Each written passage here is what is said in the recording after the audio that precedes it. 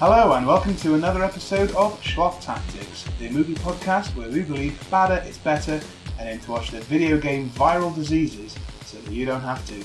My name is Ash and I'm joined once again by Mark. Oh, hi Mark. Hello. You seen any good films lately? Of course not. Have you played any good games lately? Yeah. Have you seen any good video game movies lately? Definitely not. Of course not, because there aren't any, and that's what we're going to discuss today. Before we get into that, just want to mention the last episode we did. If you did miss it, we did two movies that were rather on the insane side, on the gory, drug-fueled nightmare side. So if you missed that, go back and check it out. But today we're going to bring it a little bit more back to reality with these adaptations of video games that were Super Mario Bros. In 1993 and Doom in 2005.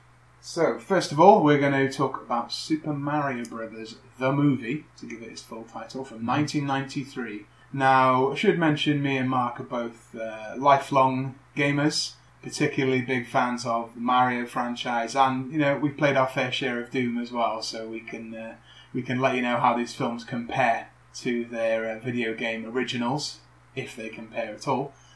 What were your first impressions of this film, Mark? Do you remember it from when you were younger? I didn't actually watch it when I was a child. No? No. It's an odd game to choose to adapt into a movie, isn't it, really? Yeah. You can kind of tell that it was a painful process for them to make this film. Yes. Just ask any of the cast members and they'll tell you.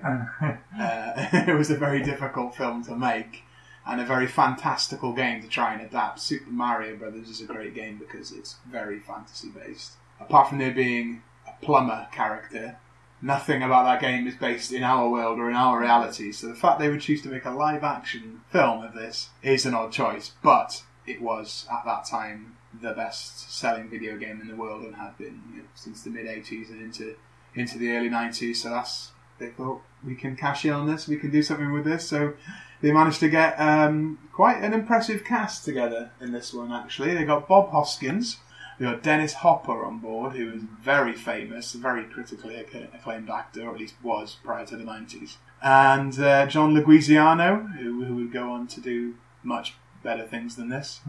All the talent in the world as far as the cast, but still a very strange script that apparently the directors wanted to be based for kids, and a lot of the producers wanted it to be an adult-oriented film. Can't do both, yeah. And so they tried to do, and this is kind of what went wrong here. The film opens really pleasingly with an 8-bit Mario Brothers theme tune. This was promising. It had so much promise.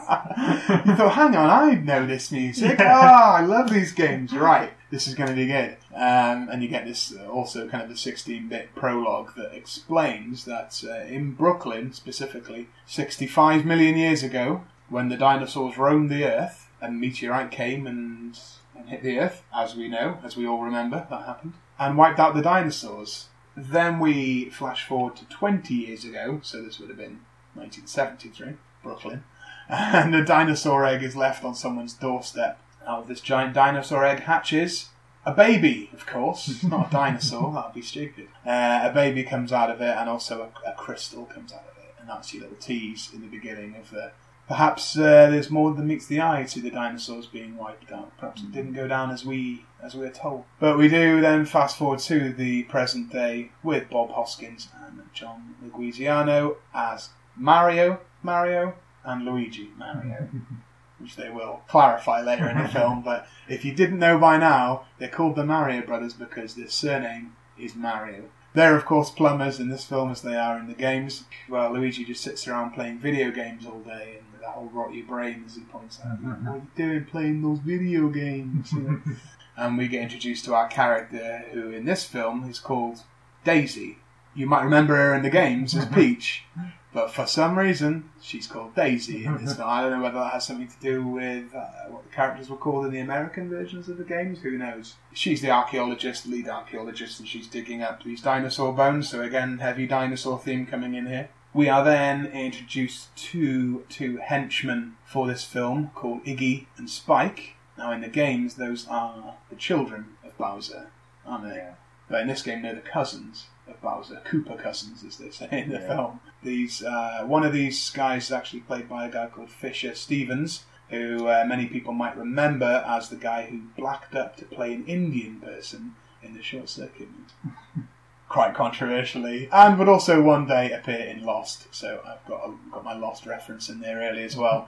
But these are the Koopa cousins, and they'll be the kind of goofy, numbskull henchmen. Luigi, he runs into Peach just when they're doing their rounds, and obviously he gets a massive crush on her. Daisy reveals that, the crystal I wear around my neck, it's all they found on me when I was found. I was found abandoned, so she is the baby that came out of the dinosaur egg. So there's more to Daisy than meets the eye. And Luigi's pleased, because he was also abandoned as a child. He was not pleased about that, but he's pleased that they got something in common. Yeah. They were both abandoned.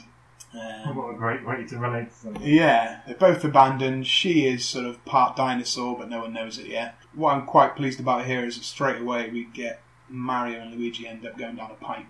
Yeah. They don't mess about straight away. The Mario brothers are down a pipe. Unfortunately, it's not bright green, though. No, it's actually very poorly lit and poorly visible. Too realistic. Yeah, it was grimy. Yeah, again, this is where the grimy realism comes into the film, which kind of drags it down anytime it does pop up. They're running through the pipes. You start to get the revelation that there's actually a gateway to a parallel dimension down in the pipes. And this parallel dimension is actually the Mushroom Kingdom that you all know from the games. Except it's not really the Mushroom Kingdom. It's more like a Blade Runner Los Angeles or The Fifth Element, or it's this kind of sci-fi flying car sort of thing. So I don't really feel like the Mushroom Kingdom at all. It's here also that they reveal one of the central kind of things in the film, which I think is a great idea, in that when the meteorite hit Earth that we thought wiped out the dinosaurs, it didn't actually wipe them out. It just created a separate dimension, and that's where all the dinosaurs and the lizards have been living ever since.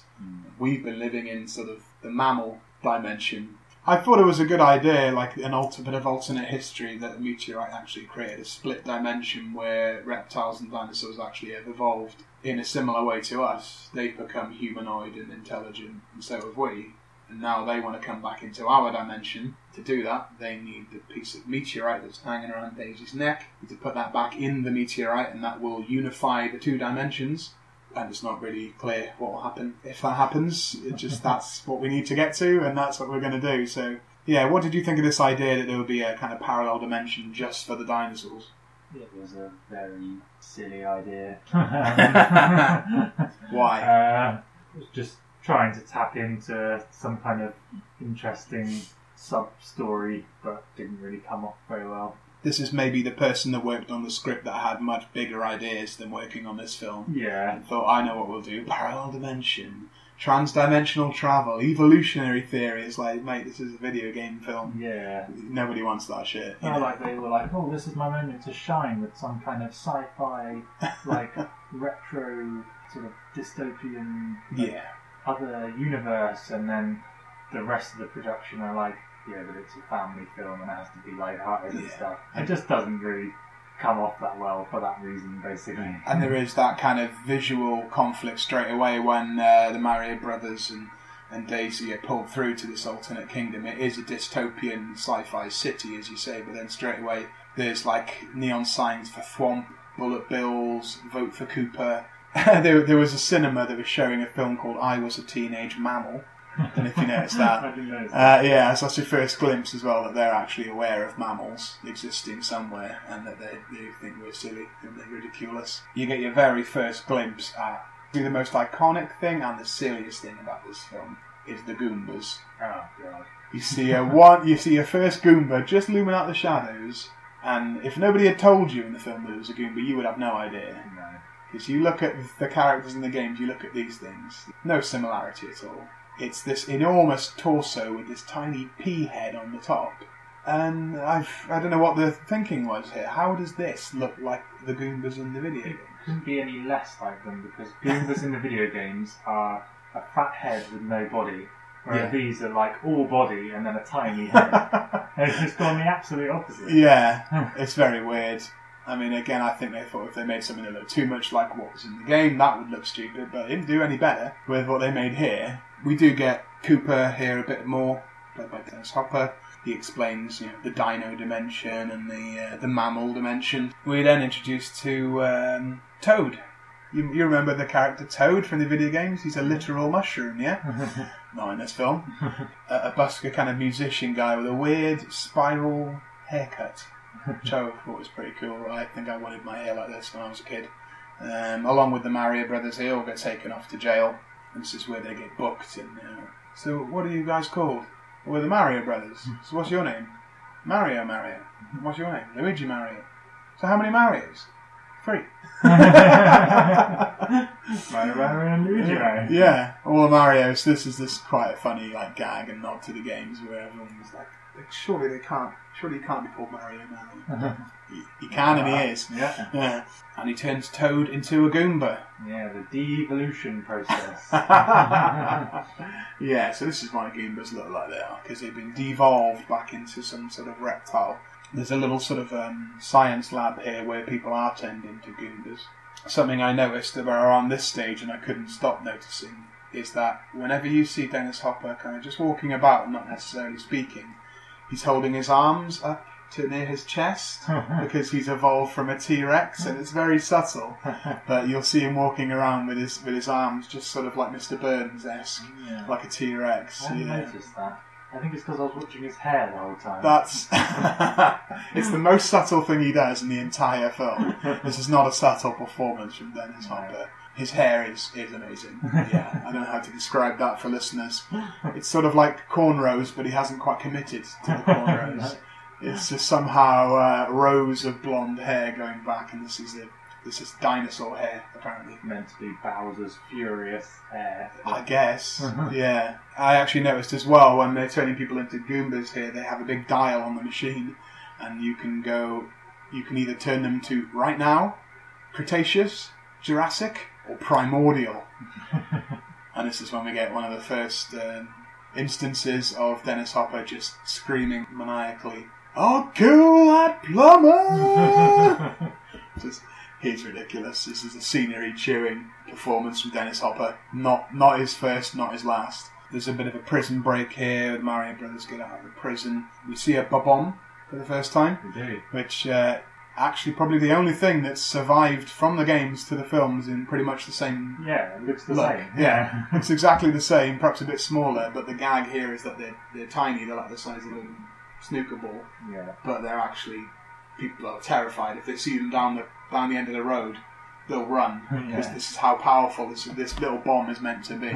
The Mario brothers escape from the prison. I don't know if you noticed this. They escape in a Motorola police car. Oh, I didn't notice that. Yeah, I didn't know Motorola made police cars, but they do in Dino Hatton. Yeah, Motorola. Not the first instance of product placement in this film is rife. There's a bit of evolution when Spike and Iggy, because they keep fucking up as henchmen, they get put in the machine as well, and he actually sets the dial to evolve them more. Yeah. And they come out really intelligent and really smart. They start using more intelligent language and stuff. Yeah, vocabulary goes up. Yeah. Not sure about the rest, but yeah, they're no longer mindless henchmen, and that will come back to bite Cooper on the ass. But yeah, they're now semi-intelligent henchmen, and they're sent out to apprehend the Mario brothers and get the crystal. A little throwback to sort of Mario Brothers 3 here, and we do end up in a desert world quite briefly. Yeah. But this is a sort of a recognisable area from one of the games, at least more so than the Dino Hatton. So yeah, they're now intelligent enough to cooperate with Mario Brothers and maybe bring down Cooper, who's been just using them the whole time. We're introduced also to one of the characters from the games. Yoshi appears here. Quite a small role for him. He's looks like an extra from Jurassic Park here. He's just an animatronic, very small velociraptor type puppet. Along the way I was getting little hints of Jurassic Park, but this is where I really started to think, hang on, what's happening here? Because, I don't know if you know this film came out 1 week before Jurassic Park. Wow. The first Jurassic Park. I knew it was the same year. But throughout this film, you get the sense that they knew Jurassic Park was going to be huge, which it was, and that everybody would be into dinosaurs. And I get the funny feeling they either were tipped off that, you know, Steven Spielberg was making a dinosaur movie, it's going to be huge, or maybe they had, I don't know, people working on that set were saying, oh, this is actually going to be amazing. I think the makers of this film had a real hunch that Jurassic Park was going to be the biggest thing ever, and everybody was going to be into dinosaurs, and I think they maybe amplified certain elements of this film to do with the dinosaurs. Yeah. And I think Yoshi is one of those examples. So Yoshi is kind of a royal pet to Princess Daisy while she's being kept prisoner, and she also finds out that the reason why she's a princess is because her dad was the king of the Mushroom Kingdom and is the guy that is now fungus hanging from the rafters and stuff. Mm-hmm. And then she's led into a chamber where she can communicate now with what's left of her father. And this is basically a sweaty bollock that hangs down from a tube. Doesn't speak, doesn't groan, doesn't do anything. She's just talking to like a slimy, massive bollock out of the ceiling. The budget ran out here all of a sudden. This is weird. We actually finally, about maybe an hour-ish into the film, finally get Mario and Luigi wearing red and green. Yes. They held off on this ridiculously long. They even put them in opposite colours just to fuck with you. There were many times where Luigi was wearing red, and then even when they go to the club, Luigi's wearing red, but Mario's wearing yellow. It's like, for fuck's sake, like, can you just dress them in red and green? Finally did it. Yeah, the first wrestling reference on this episode, Mario says, I promised to take her to WrestleMania, referring to his girlfriend who's now been brought into this dimension as well. So there you go, Mario likes to go to WrestleMania. What a dream crossover for fans of Nintendo and WWE. Mario fights King Koopa in a prolonged sort of battle where Koopa is sort of standing in a like an upside down bell that's hanging from chains where he can just shoot his bazooka, which is actually a Nintendo Super Scope, which has been spray painted. So that's again something that relates to the game, just sneaking its way into the film. Well, most people wouldn't. Most people wouldn't clock that. But there's again just Dennis Hopper going stupidly over the top. Plumber, I'll get you, Plumber. Come over here. Just being a right dick. You could tell he didn't want to be in this film, and he was gonna do his worst, which is what he was doing. There's a very, very brief moment where the dimensions do merge, and the plumbers are transported back to Brooklyn, to New York, and so is Koopa. And as they come through to the other side, the only catastrophic thing that seems to happen is some buildings in New York become almost affected and almost start crumbling. Did you notice what those buildings were? Yeah, they were the Twin Towers. Oh yes, the Twin Towers, unfortunately. That was a very awkward moment during this film. Pretty awkward now, yeah. Horribly dated, that moment. There's all these kind of ropey disintegration effects. There's a lot of stuff happening here at the end.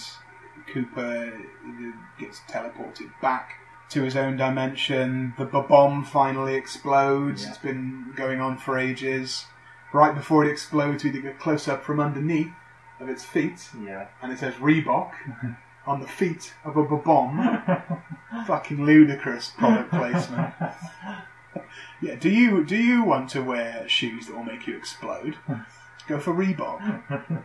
Koopa starts to devolve back into a T-Rex. There's more terrible effects of him just turning into this toothy kind of puppet. He eventually turns into this sort of primordial sludge. The fungus bollock turns back into a human. Yeah. Blink and you'll miss it, but the guy that plays this king, for all of 5 seconds on screen, is Lance Henriksen from Aliens, from Near Dark, from Hard Target, an industry legend. Yeah. Appeared in this film for 5 seconds. God knows why. Afterwards, he was glad nobody would have recognised him. Yoshi does this hilarious little wave with all 3 of his claws, which has to be seen to be enjoyed. Mm-hmm. The Mario Brothers come back to Brooklyn, of course, and what do you know? Daisy won't come back because I belong here in the Mushroom Kingdom. These are my people, and I need to help them because I'm the princess. In a very cliched way. Yeah. She doesn't want to come back. All the Dino Hatton people start celebrating and like rolling over like the old Koopa billboards and stuff by getting rid of his. Now, did you notice another weird premonition, other than them trying to destroy the Twin Towers? In this film, I noticed a real weird similarity between King Koopa and Donald Trump. Like, obviously Donald Trump existed at this point, and he was quite famous at this point. Yeah. So it's not impossible that they might have modelled this guy on, the businessman Donald Trump at that time. But he actually quite resembles the president Donald Trump as well. I didn't really think about it when I was watching it. But... Similar look, similar way of talking. Yeah. I don't know. Weird prescience of this film in some ways. I don't know whether Donald Trump is part dinosaur. Obviously the royal family are, but whether Donald Trump is, I don't know. So yeah, Paul Luigi has to come back to Brooklyn and he's missing Daisy. He's just back playing the video games all day again, wasting his life playing video games like a loser. Like all the people watching this film are fucking losers for watching this film. And then Daisy kicks down the door and she comes back. And she's like, I need your help, guys. Until the sequel. There's no sequel, sorry. So there you go, that's Super Mario Brothers. It ends with a lovely song by Roxette, More Walk the Dinosaur, and then there's a little post-credit sequence. Did you see this? Oh yeah, with the cousins. Yeah, the Koopa cousins are also back in real-life Brooklyn, and some Japanese games developers say, we'd like to make a video game out of you. We'll call it the Koopa Cousins. Oh, yeah. Super Koopa Cousins. Super Koopa Cousins, yeah. Silly. And this whole thing was narrated by Dan Castellaneta, voice of Homer Simpson. Yeah. I noticed. So there it is, Super Mario Brothers, the movie. What did you think of this overall? It was kind of campy fun in places, but also pretty drawn out. Some nice nods to the game, but it is obviously a pretty shit film. Yeah. That's why we're talking about it. But I think so. It was fun. Yeah, I think everybody involved in this film deeply regrets it, if you even look it up slightly. Yeah. Husband and wife directing team, they're thoroughly ashamed of it. According to them, they wanted to make it a realistic, gritty film, which also wouldn't have worked. Actually, Bob Hoskins and Dennis Hopper both said they only did it because their kids liked to play the Mario games. Yeah. And then realised halfway through, oh my god, what a piece of shit this is. And I think Bob Hoskins does his best, even though he hated it. I think actually the worst thing about this film is Dennis Hopper. Even though I quite like the character, his performance and his dialogue, the way he performs it, I think is just like sabotage. I think he didn't want to be in this film. He was going to do a shit job to spite it. That's what it feels like to me. And he would also be in Waterworld around this time as well, and a similarly shit film that I love, where he again does a really shit over the top pantomime performance. And Dennis Hopper was having a mare in the early 90s.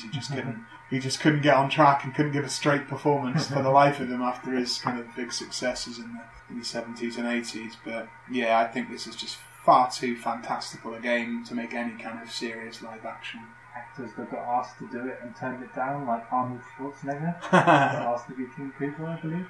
There's a long list of people who are allegedly attached to this film, if you believe IMDb. How much truth is there? I don't know. Cheech Marin was supposed to play Mario from Cheech and Chong. I can't imagine that to be true. It's meant to be a family-friendly film. You're going to have Cheech as Mario. Arnold Schwarzenegger is going to be King Koopa. He probably would have been better, but...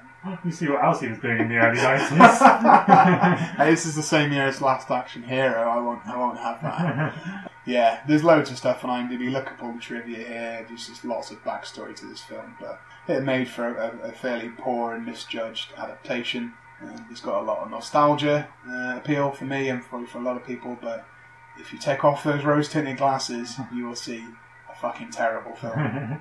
Okay, so the next film that we're going to talk about is Doom from 2005, based on the equally as popular and successful game franchise from the sort of mid-90s onwards. Yeah. Doom, for anyone that doesn't know, is where you are a marine on the surface of Mars where a portal to hell has been opened and you're blasting the shit out of demons, and yeah, it's not a kid's game. This is a film in 2005, starring Dwayne "The Rock" Johnson. This is our second big wrestling reference of this episode. Not just a reference, this is a wrestler. This is one of the most popular wrestlers of all time who in 2005 had left WWE at the height of his fame and popularity. He struck out on his own to start an acting career, much like Hulk Hogan before him and other wrestlers with less success. But a couple of years ago, The Rock was actually the highest paid actor in the world.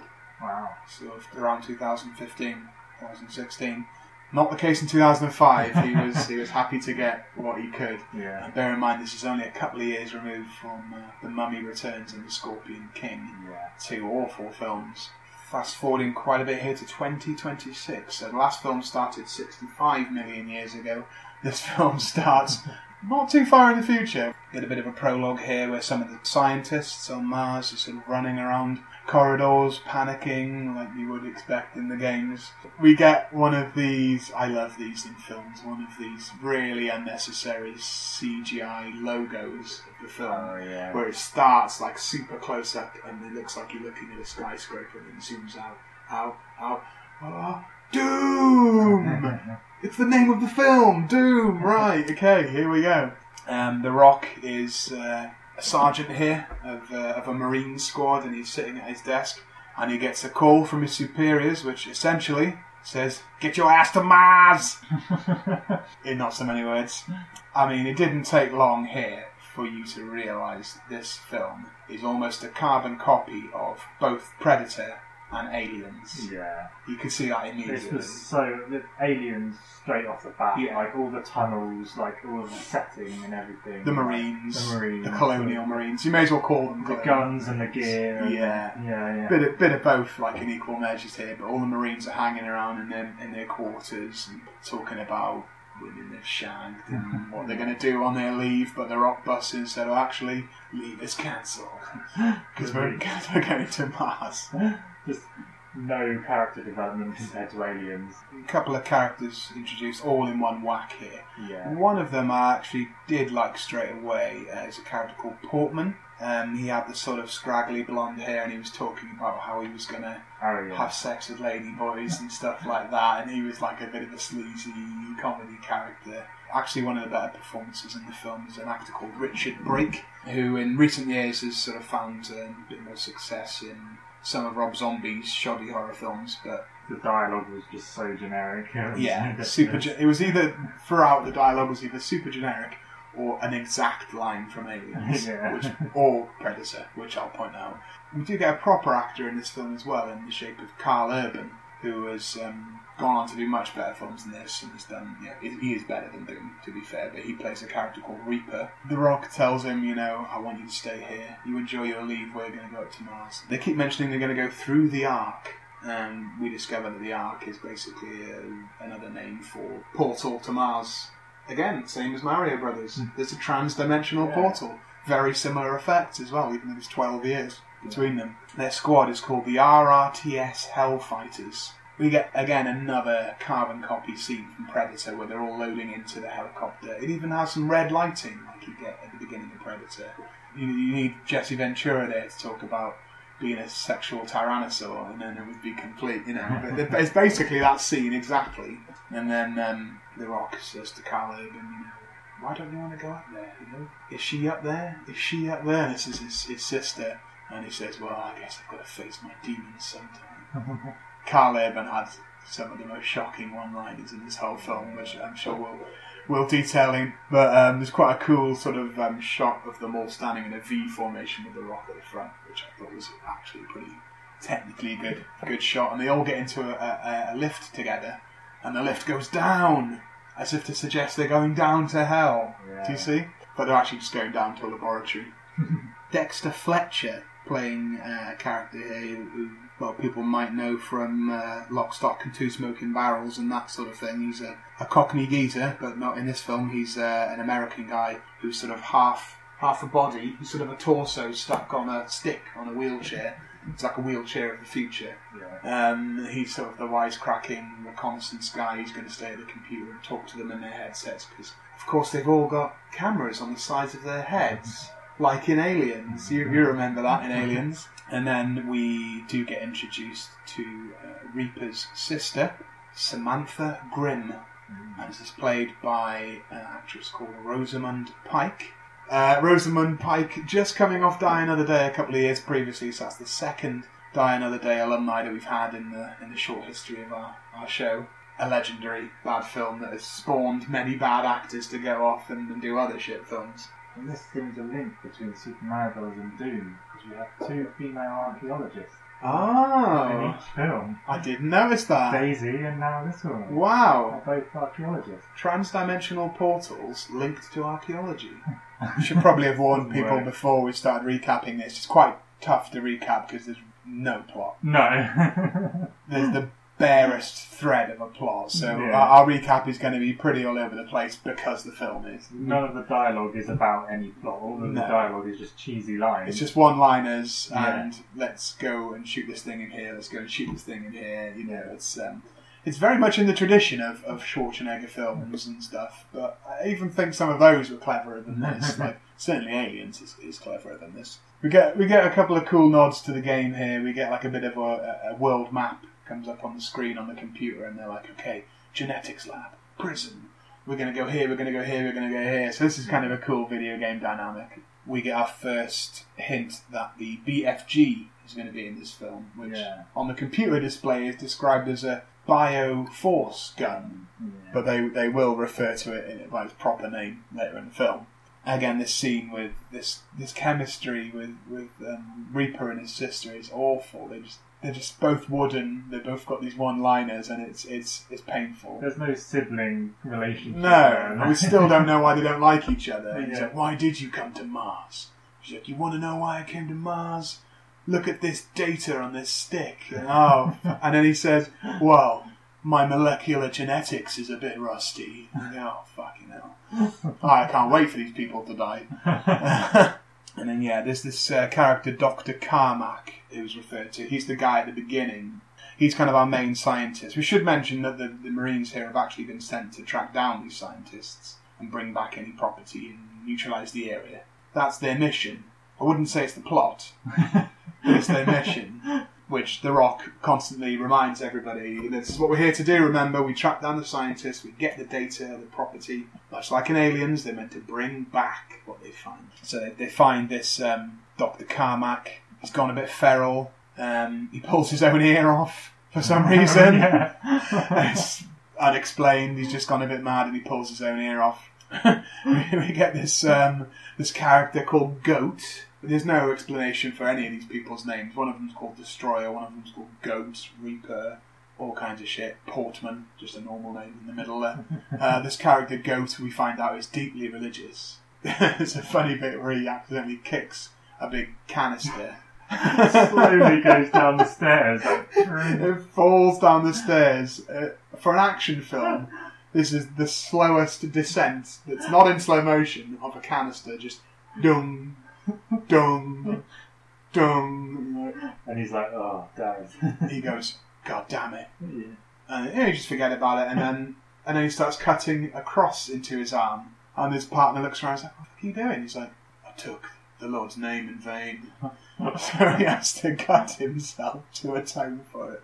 There's some funny shit. There's a rookie in this squad. He's a bit green, he's like a young guy in Vietnam, he's seen some shit and he's getting the shakes, so Portman gives him some drugs.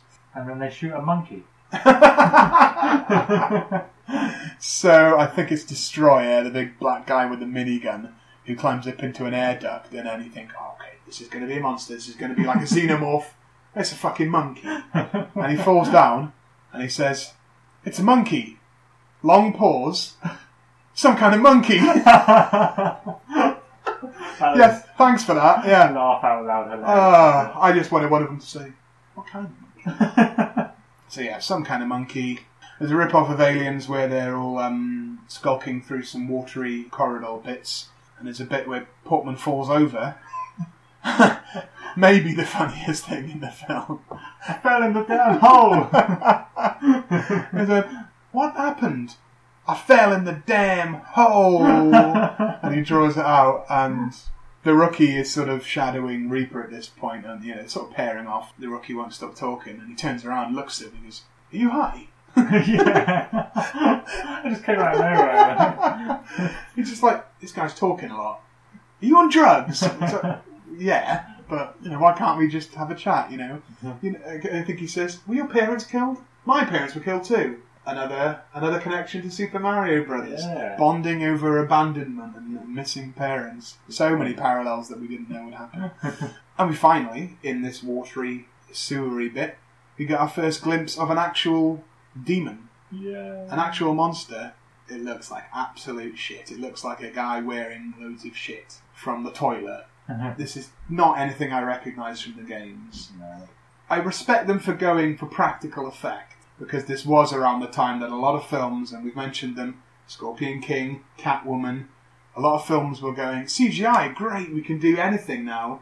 I think this is maybe the slight backlash to CGI around the mid-2000s, where people had seen stuff like Catwoman and gone, oh, that's fucking terrible.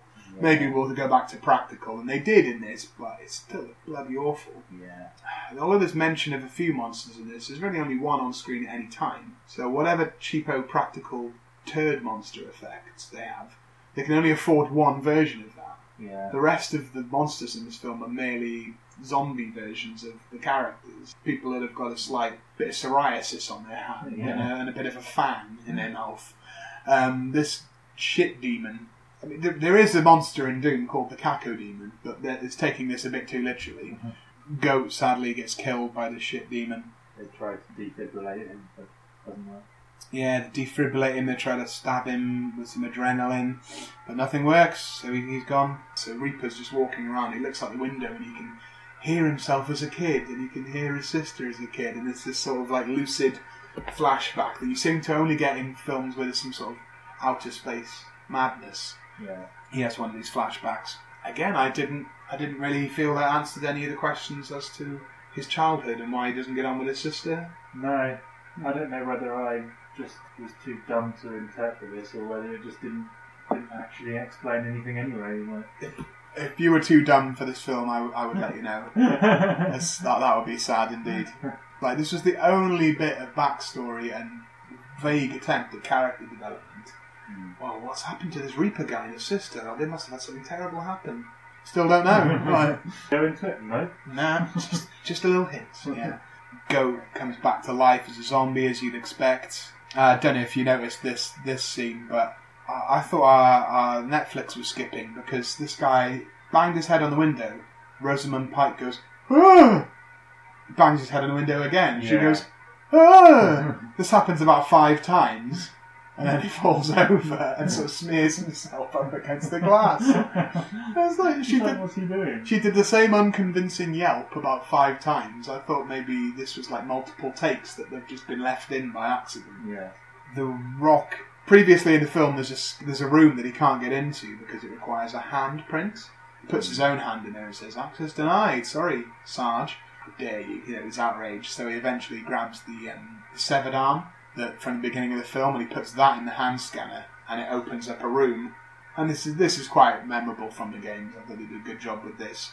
Is the BFG there inside on a little floating podium, a little anti-gravity podium, really straight from the games. Yeah, I thought this film's starting to get good at like an hour and 10, and he says, "Big fucking gun." So there you go. You thought this was going to be a PG film? No, but weirdly they save a lot of their swear words for the last third of the film. Yeah. They seem to avoid using the word fuck all throughout and not having too much violence. And in the last act of the film, it's fuck this, fuck that, and decapitations, murder, like people being disemboweled, decapitated. Maybe they were hoping that like the BBFC wouldn't watch it to the end and they'd just get away with loads of stuff. But he's got the big fucking gun, and obviously he starts using it, just blasting these massive like neon blue holes and stuff. I was like, this is quite good actually. I quite like this. Yeah, they discover that actually, these demons aren't coming out of nowhere. These scientists have contracted this weird mutation virus that has turned them into the demons. Which I was kind of disappointed with, really. Why not have that portal to hell that you have in the games? Yeah. Why has it got to be like a zombie virus thing? Kind of bothered me. The Rock, he storms in, and there's this demon trapped in one of the walls. It's like a see-through wall, and you press a button, it becomes a firm wall. So he's like half in, half out, and we discover because of his missing ear, this is Professor Cormac. She's like, it could be reversible, and The Rock says, no, it's not reversible. And she says, well, no, it might be reversible. And then he says, it's irreversible, because Dr. Cormac's condition is that he's dead. Yeah.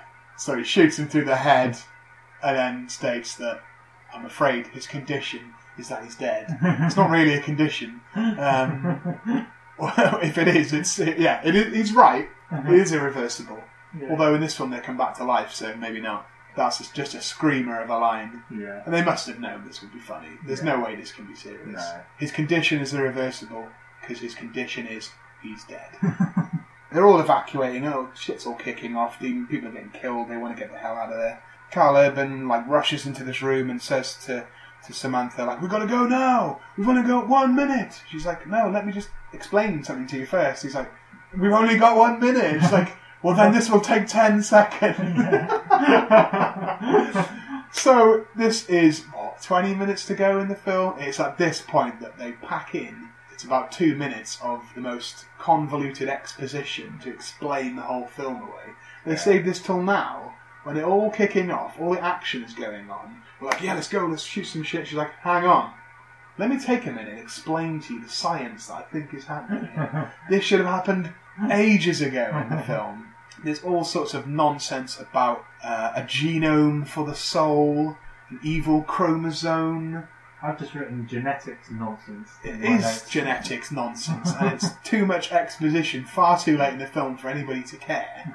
Most of these things, most of the characters have already died. Most of the monsters have already been killed, or, decapitated, maimed. And it's at this point she chooses to say, well, I've got a theory. I don't care about your theory. The film's nearly over. What are you still doing here? Which is what... Just try and survive. I guess our final direct rip-off of Predator in this instance, where The Rock says, if it breathes, kill it. Yeah. Come on. I feel bad for The Rock, because he's probably not trying to be Arnold Schwarzenegger. But they're trying to make him. He's been given the lines, and he knows he's being force-fed absolute shit to regurgitate. If it breathes, kill it. Fuck off. I think the final 20 minutes of this film are really good. It takes a long time. We get this whole first-person sequence. It's where Reaper has been attacked. He's about to die, and then Samantha's like, "Hang on, let me inject you with some shit. It probably will save your life. Probably." He's like, alright then. So she injects him and then he wakes up and all of a sudden we're in first person mode. This would have been good if the whole film had been like this. Yeah. Do more of this with 10 minutes to spare. Yeah. So it's a whole first person, just like the games, just like you remember the games. Walking through corridors, blasting zombies, blasting demons. Some of the better effects in the film are saved until here as well. They switched to CGI for some of these aliens being exploded. And this was the exciting part of the film. Really exciting. They could have done with a lot more of this earlier on. We get this really cool version of Pinky, the guy in the wheelchair, is mutated into this monster as well. This big mole rat looking thing. Still with the wheelchair hanging off his ass, which is quite funny. The whole battle with him. Yeah, this is just... I would say don't watch this film, but watch this bit on YouTube. Yeah. I also like the end here because The Rock's character takes a sudden villainous turn. Just all of a sudden goes fucking mad, like Colonel Kurtz. He's just his appearance changes. Yeah, his appearance changes, and he's like, right, we need to sweep this area and neutralise everybody. You're going to kill everyone. Mm-hmm. Whoa, what's happened? Yeah. And he's like, our orders are to quarantine everybody, neutralise everybody. And everyone's like, well, we're not going to do that. He's like, well, you're going to stand up to me, I'm your commanding officer. And he shoots the rookie kid in the throat, and everyone's like, whoa, The Rock has gone mad. Yeah. It was pretty cool, because when he was arrested, he was an amazing bad guy. Not quite a guy that would shoot you in the throat, but certainly a shit-talking heel when he was a wrestler, so it was cool to see him play a bad guy. Yeah, it comes down in the end to The Rock and Reaper having a gunfight, and they run out of bullets, so they have a hand-to-hand fight. The Rock really starts hulking up, starts to get sharp teeth, and his hand starts becoming claws and stuff like that. He ends up getting kicked through the arc, so through the little blob, ends up in our world, and then Reaper chucks the grenade through and it blows him up. Reaper and his sister are just in a lift, riding back up, and we get a nice Nine Inch Nails remix over the credits, which I certainly prefer to Roxette at the end of Mario Brothers. That was a lot better. And there's quite a fun little credit sequence where he's like shooting the names. Yeah, Like yeah. goes back to the first person shooter. Yeah, we go back to the first person dynamic and we get a real cool Nine Inch Nails song. So I was like, again, why couldn't we have had more of this in the film? You know, you just see, right at the end, you see the wasted potential. What were your overall impressions of Doom, Mark? It was a first time watch for you, was it? Yeah, most of it was just like quite contrived, very plotless, one-dimensional. I didn't really make any notes because it was just the same kind of thing throughout. I made some very shorthand notes. Yeah. Extremely shorthand. Yeah. Got some quotes and some funny bits. This funny bit happens. This ludicrous bit happens. Yeah. I really enjoyed a small section at the end, like the first-person shooter sequence. I thought it was great. Yeah. But it's just a shame that was a small chunk of the film, and it was outbalanced with a much larger chunk of uninteresting, plotless action film before that. If I feel like if it was more of this kind of running and gunning brutality throughout, then it would have been more exciting. But just they left it too late to bring that in. Yeah. I just really wish that they hadn't tried to be other films so much. Exactly. And tried to have done their own thing. And tried to be a bit more faithful to the game. They were pretty faithful, to be fair to them, like, as much as you can expect. And I'm sure they didn't have a massive budget, but I mean, just like one monster at any time on screen versus like 6 or 7 blokes with guns, that's not what Doom is. Yeah. Doom is one bloke against hundreds of demons running at him, and that's not sustainable for 90 minutes of a film, no. But I would have liked a bit more variation in the demons. We've really only got 2 different types and just some like lazy zombie stuff. I would have liked to have had more hell happening. There was no real mention of hell. That's the lore of the game, is that it's not just that they're on Mars, it's that it's a portal to hell has opened up on Mars and it's spilling through. I didn't feel like there was a real threat to it. It doesn't pay to constantly remind your audience of films that are better than the film that you're making. Yeah. So to keep reminding people of Aliens and Predator is like, Joe, I'm going to go watch those films then, because they're just better. They're so much better. They're so iconic. And in a weird way, you know, the protagonists of Doom and of Duke Nukem and Wolfenstein, they were all kind of inspired by Arnold Schwarzenegger and the action heroes of the 80s. And then in a strange full circle, they adapted those games into a film which aped those films. And it's like, it feels like quite a cycle of regurgitation that hasn't done us film any favours.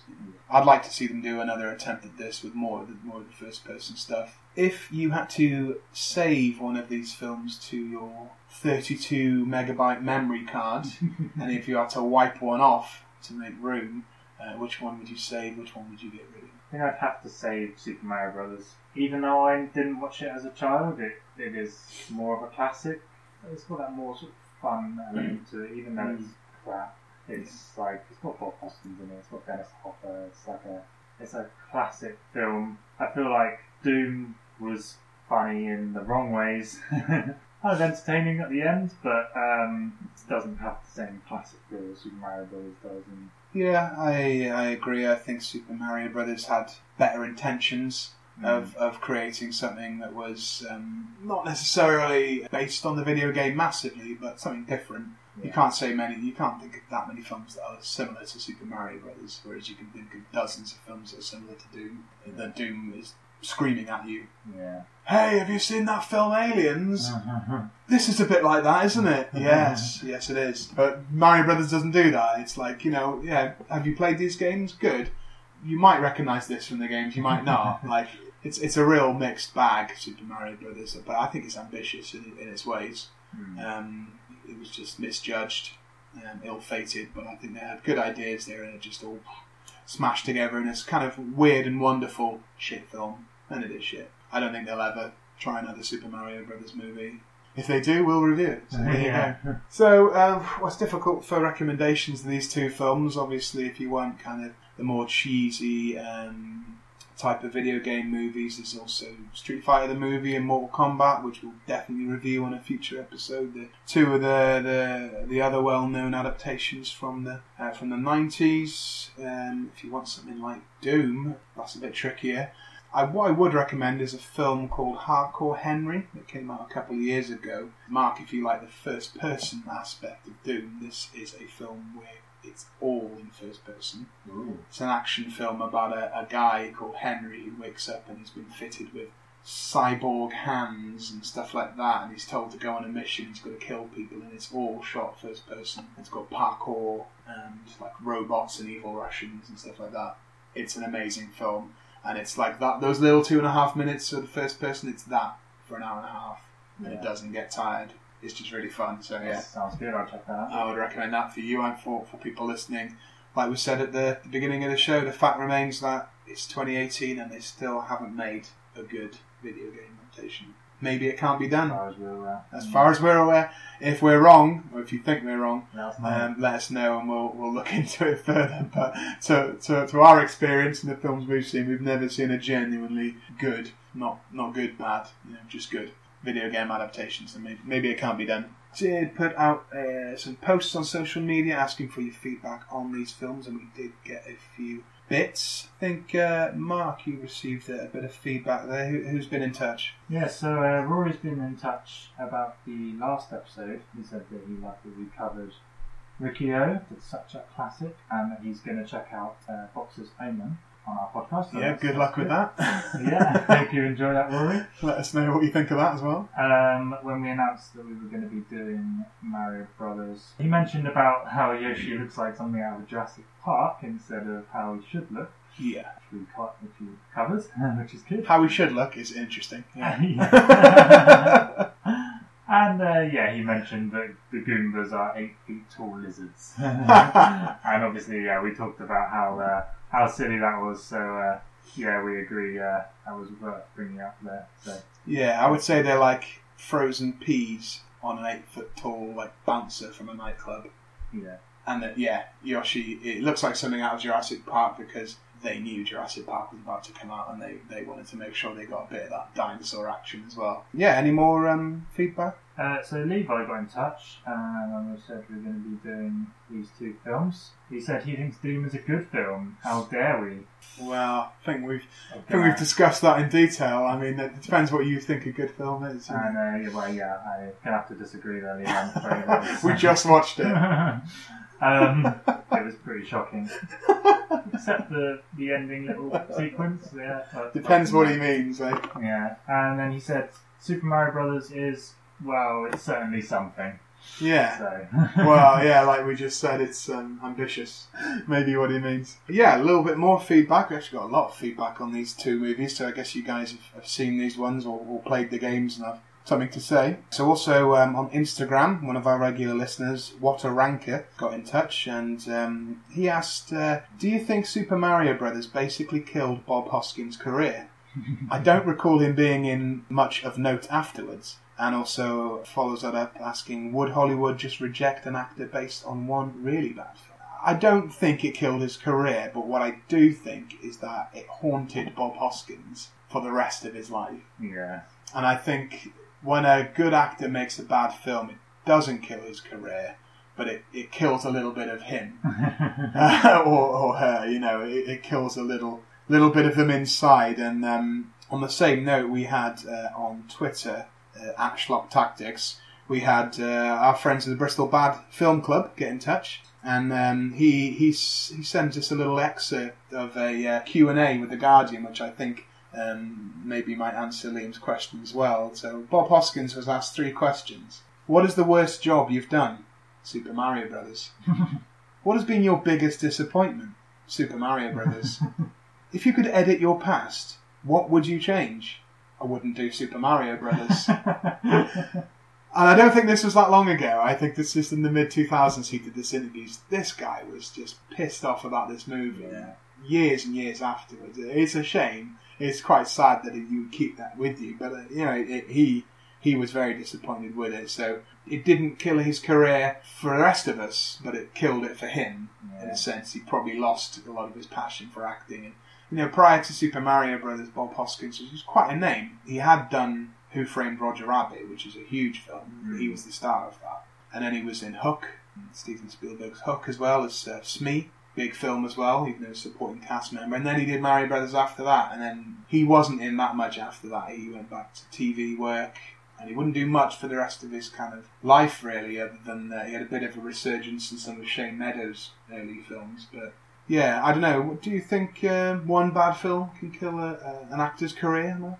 Quite possibly. I mean, I wouldn't be surprised if it shaved a couple of years of Bob Hoskins' life for the amount of stress that he had to go through. And can you think of any actors where you've seen them in like really shit films and you thought, oh, that's the end for them? The first thing that comes to mind is Sean Connery after he was Bond in the 60s and early 70s when I saw Zardoz. I don't know how many people saw this film at the time, but we'll get to it. It didn't really kill. Obviously, he came back after that, but he kind of was struggling to get work, not being typecast as Bond. Happened to John Travolta as well. Yeah. Had a lull, had a comeback. Matthew McConaughey, same sort of thing. Yeah. And then you get, we've talked about before, actors who win an Oscar and give up. Yeah. Nicolas Cage, Liam Neeson, Halle Berry. Sometimes all you've got to do is win that Oscar, and then your standards just go through the floor, and you'll do anything, and that happens to those people as well. But I guess some actors are bulletproof and some aren't. Mm-hmm. But yeah, thanks to all those guys for sending in their comments and questions, and some good points raised there. If you want to get in touch with us as well, of course, you can find us on Facebook, Instagram and Twitter at Schlock Tactics. Anytime you want to give us any feedback about any of the episodes we've done, any of the films we've done or are going to do, or any you think we should do, then drop us a comment on all of those places. Please subscribe to the podcast as well. We release new episodes twice a month, and if you are subscribed, you'll be the first to know about those. And if you could leave us a 5-star rating on iTunes as well, we would appreciate that. We are 5-star rated, so help us to keep that going. And that has been another episode of Schlock Tactics. My name has been Ash, and I've been joined by Mark. Thanks for listening. Thanks for listening. We'll see you next time. Bye.